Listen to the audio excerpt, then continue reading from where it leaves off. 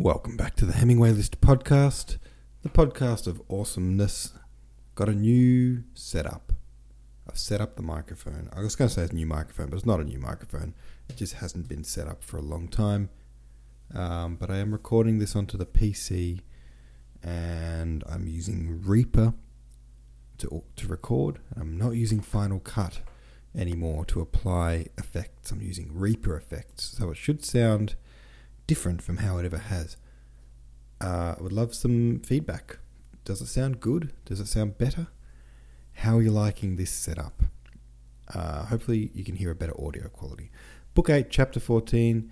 We see in this chapter how the Count tries to stay close to his daughters because he sees that at the Bezukovs the company mostly consists of men and of ladies known for the frivolity of their behaviour, although he fails in protecting Natasha from Anatoly. How did you like to see this side of Ilya Rostov? Good, because just recently we saw him sort of throw Natasha to the wolves when they visited old man Bolkonsky, and he was too scared to even meet with the old man, and poor Natasha, had a terrible experience with that family. He could have stayed and stuck up for her in that case, so it was good to see him sticking up for her now, or looking out for her at least. In chapter 2.5.9, and in this chapter, Natasha, while watching a performance, wasn't able to follow it due to different events in her life. What do you think is being portrayed here with this parallel? And do you think that a marriage between Andrei and Natasha can still exist? Or do you think she's gone too far now, and if you didn't already think that?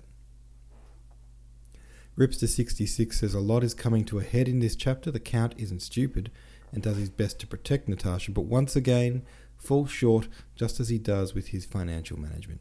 He just can't bring himself to be strict with her, just like he can't be strict about making a budget. He's a good guy, just not very effective.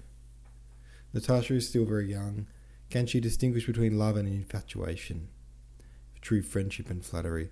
She is a throbbing mass of teenage hormones and strong emotions. Of course, she can't follow the opera or Madame George. It's all very surreal to her, and she's in desperate need of a guiding hand or a wise mentor. Yeah. Agreed on all fronts. No pants time has this to say.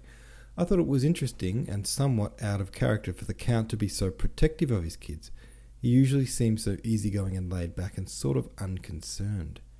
Yeah, he does. Or not even that. He almost seems like he has a natural ability to avoid any conflict. Not that he's like conflict avoidant. I just think he naturally just averts it before it even comes up. He has an inclination to do that, and I think that's what we saw here. Anyway, I think we should just keep reading and see what's going to happen between Anatoly, Natasha, and Andrei. It's quite an unexpected love triangle, but here we are. Chapter 14 goes like this. Morning came with its cares and bustle. Everyone got up and began to move about and talk. Dressmakers came again. Marya Dmitrievna appeared, and they all were called to breakfast. Natasha kept looking uneasily at everybody with wide open eyes, as if wishing to intercept every glance directed toward her, and tried to appear the same as usual. After breakfast, which was her best time, Marya Dmitrievna sat down in her armchair and called Natasha and the Count to her. Well, friends, I have now thought the whole matter over, and this is my advice, she began. Yesterday, as you know, I went to see Prince Bolkonsky. Well, I had a talk with him. He took it into his head to begin shouting, but I am not one to be shouted down. I said what I had to say. Well, and he? Asked the Count. He's crazy. He did not want to listen, but what's the use of talking? As it is, we have worn the poor girl out, said Marya Dmitrievna. My advice to you is finish your business and go back home to Otradnoe and wait there. Oh, no, exclaimed Natasha. Yes, go back, said Marya Dmitrievna, and wait there. If your betrothed comes here now, there will be no avoiding a quarrel. But alone with the old man, he will talk things over and then come on to you. Count Rostov approved of this suggestion, appreciating its reasonableness. If the old man came round, it would be all the better to visit him in Moscow or at Bald Hills later on, and if not, the wedding, against his wishes, could only be arranged at Otradnoe.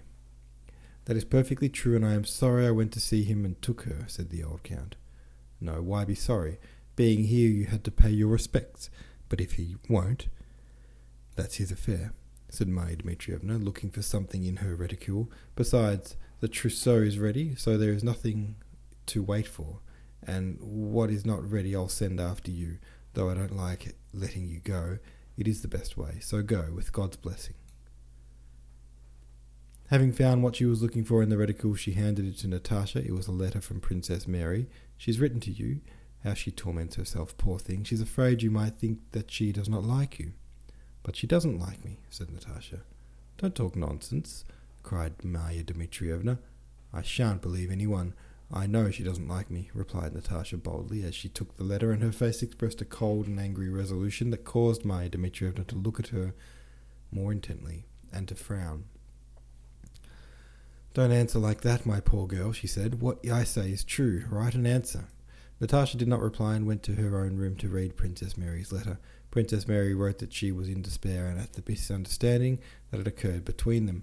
Whatever her father's feelings might be, she begged Natasha to believe that she could not help loving her as the one chosen by her brother, for whose happiness she was ready to sacrifice everything. "Do not think, however," she wrote, "that my father is ill-disposed toward you. He is an invalid and an old man who must be forgiven, but he is good and magnanimous, and will love her who makes his son happy." Princess Mary went on to ask Natasha to fix a time when she could see her again. After reading the letter, Natasha sat down at the writing table to answer it. "Dear Princess," she wrote in French, quickly and mechanically, and then paused. What more could she write after all that had happened the evening before? Yes, all that has happened, and now all is changing. All that has happened, and now all is changing, she thought as she sat with the letter she had begun before her. Must I break off with him? Must I really? That's awful. And to escape from these dreadful thoughts, she went to Sonia and began sorting patterns with her. After dinner, Natasha went to her room and again took up Princess Mary's letter. "Can it be that it is all over?" she thought. "Can it be that all this has happened so quickly and has destroyed all that went before?" She recalled her love to Prince Andrei in all its former strength, and at the same time felt that she loved Kuragin. She vividly pictured herself as Prince Andrei's wife, and the scenes of happiness with him she had so often repeated in her imagination, and at the same time, aglow with excitement, recalled every detail of yesterday's interview with Anatole.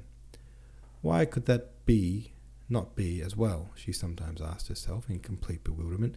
Only so could I be completely happy, but now I have to choose, and I can't be happy without either of them. Only, she thought, to tell Prince Andrei what has happened or to hide it from him are both equally impossible, but with that one nothing is spoiled. But am I really to abandon forever the joy of Prince Andrei's love in which I have lived so long? "Please, miss," whispered a maid entering the room with a mysterious air, "a man told me to give you this," and she handed Natasha a letter. "Only for Christ's sake," the girl went on, as Natasha, without thinking, mechanically broke the seal and read a love letter from Anatole, of which, without taking in a word, she understood only that it was a letter from him, from the man she loved. Yes, she loved him. Or else how could that have happened which had happened? And how could she have a love letter from him in her hand? With trembling hands, Natasha held that passionate love letter which Dolokhov had composed for Anatole, and as she read it, she found in it an echo of all that she herself imagined she was feeling. "Since yesterday evening my fate has been sealed, to be loved by you or to die. There is no other way for me," the letter began. Then he went on to say that he knew her parents would not give her to him. For this there were secret reasons he could reveal only to her, but that if she loved him, she need only say the word yes, and no human power could hinder their bliss. Love would conquer all. He would steal her away and carry her off to the ends of the earth.